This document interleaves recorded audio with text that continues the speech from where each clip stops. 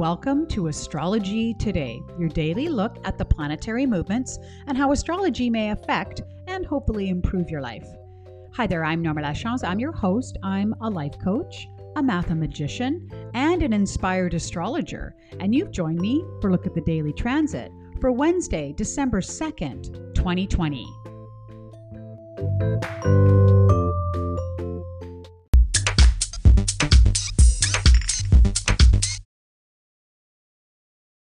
Welcome to the podcast. I wanted to welcome any of the new listeners that have just recently joined us and just kind of let you know kind of what goes on here at Astrology Today. So each day I set my charts for noon Pacific Standard Time. And I choose noon because it is halfway through the day and a nice snapshot of what's happening with the planets up there in the sky. Pacific Standard Time because that is the time zone in which I live. So you'll notice that on the podcast, I don't necessarily talk specifically about house placement.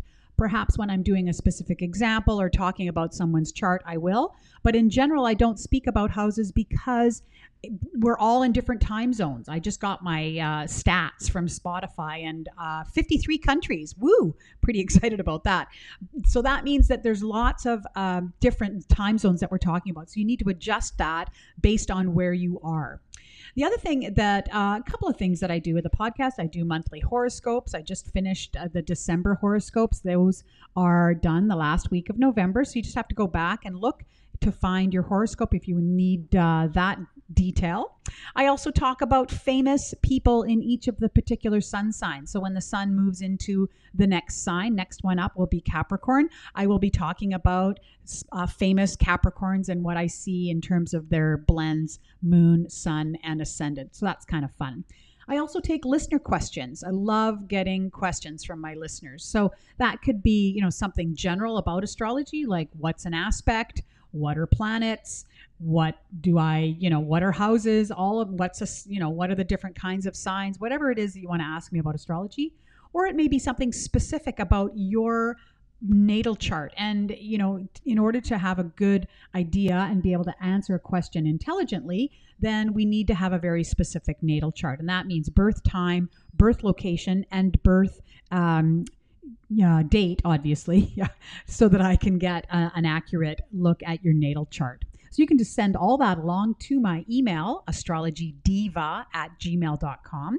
And just leave it, if you are going to ask a question, let me know if it's okay if I share it with all the listeners. And I can keep your name private or not. It's completely up to you.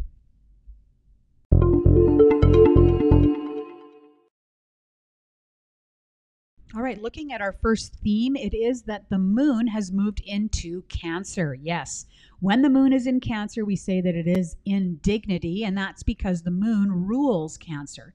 So all you Cancer folk out there are going to be feeling pretty strong, pretty happy, pretty comfortable that your ruling planet is in your sign.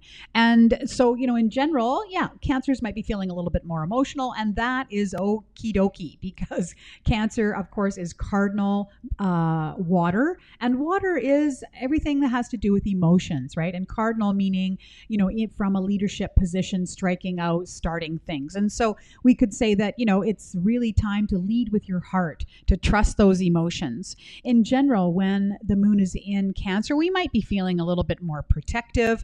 That mothering muscle might be coming out, feeling, the thing is about Cancer, it's got a really nice emotional underbelly, but think of a crab, which is the symbol for Cancer. It's got that hard shell. So yes, underneath we're feeling quite emotional and protective, but we also have this hard shell that we to keep people and to keep others at bay.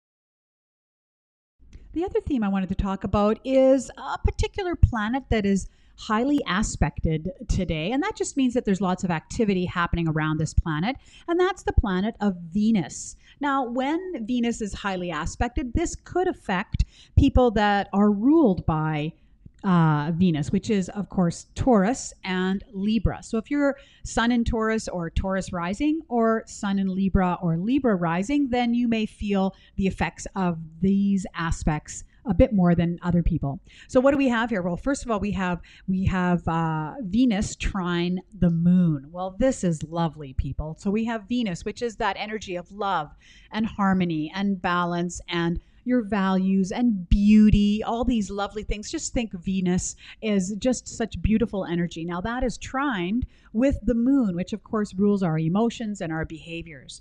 Now a trine aspect is what's called an easy aspect.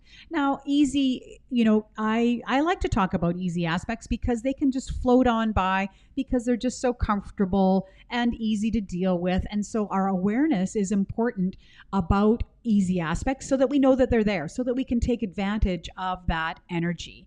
So here we definitely have access to loving emotions. Now, of course, the moon is in dignity. It's in Cancer right now. So we've got all these lovely, squishy, loving emotions floating around. And that's what's definitely going on with that aspect. We also have Venus trine Neptune, which if you were listening yesterday, Neptune has gone direct. And so this is going to be a little bit of a stronger aspect. And again, an easy one. So there's dreamy feelings. Neptune gives us access to our imagination, to our dreams. And so there may be some idealized love and harmony. Perhaps you're having some dreams about that loved one or that special person, about creating more harmony and balance in your life. And then finally, we have Venus opposite Uranus. And that's been around for a while. I talked about it, I believe, last week. This has been an ongoing one because, of course, Uranus moves quite slowly. And so it has been an aspect with Venus for quite a while. And this can represent love from unexpected places. Uranus is that kind of rebel on the transit up there in the sky that pops up in sort of an erratic manner. And so this can definitely be, like I said, love from unexpected places. Now, the fact that it's an opposition means that you're trying to balance these feelings of love and harmony that are coming in with feelings of independence and freedom. Uranus also represents those tendencies towards independence and freedom. And so you're trying to balance these two between Venus and, on the other end, Uranus.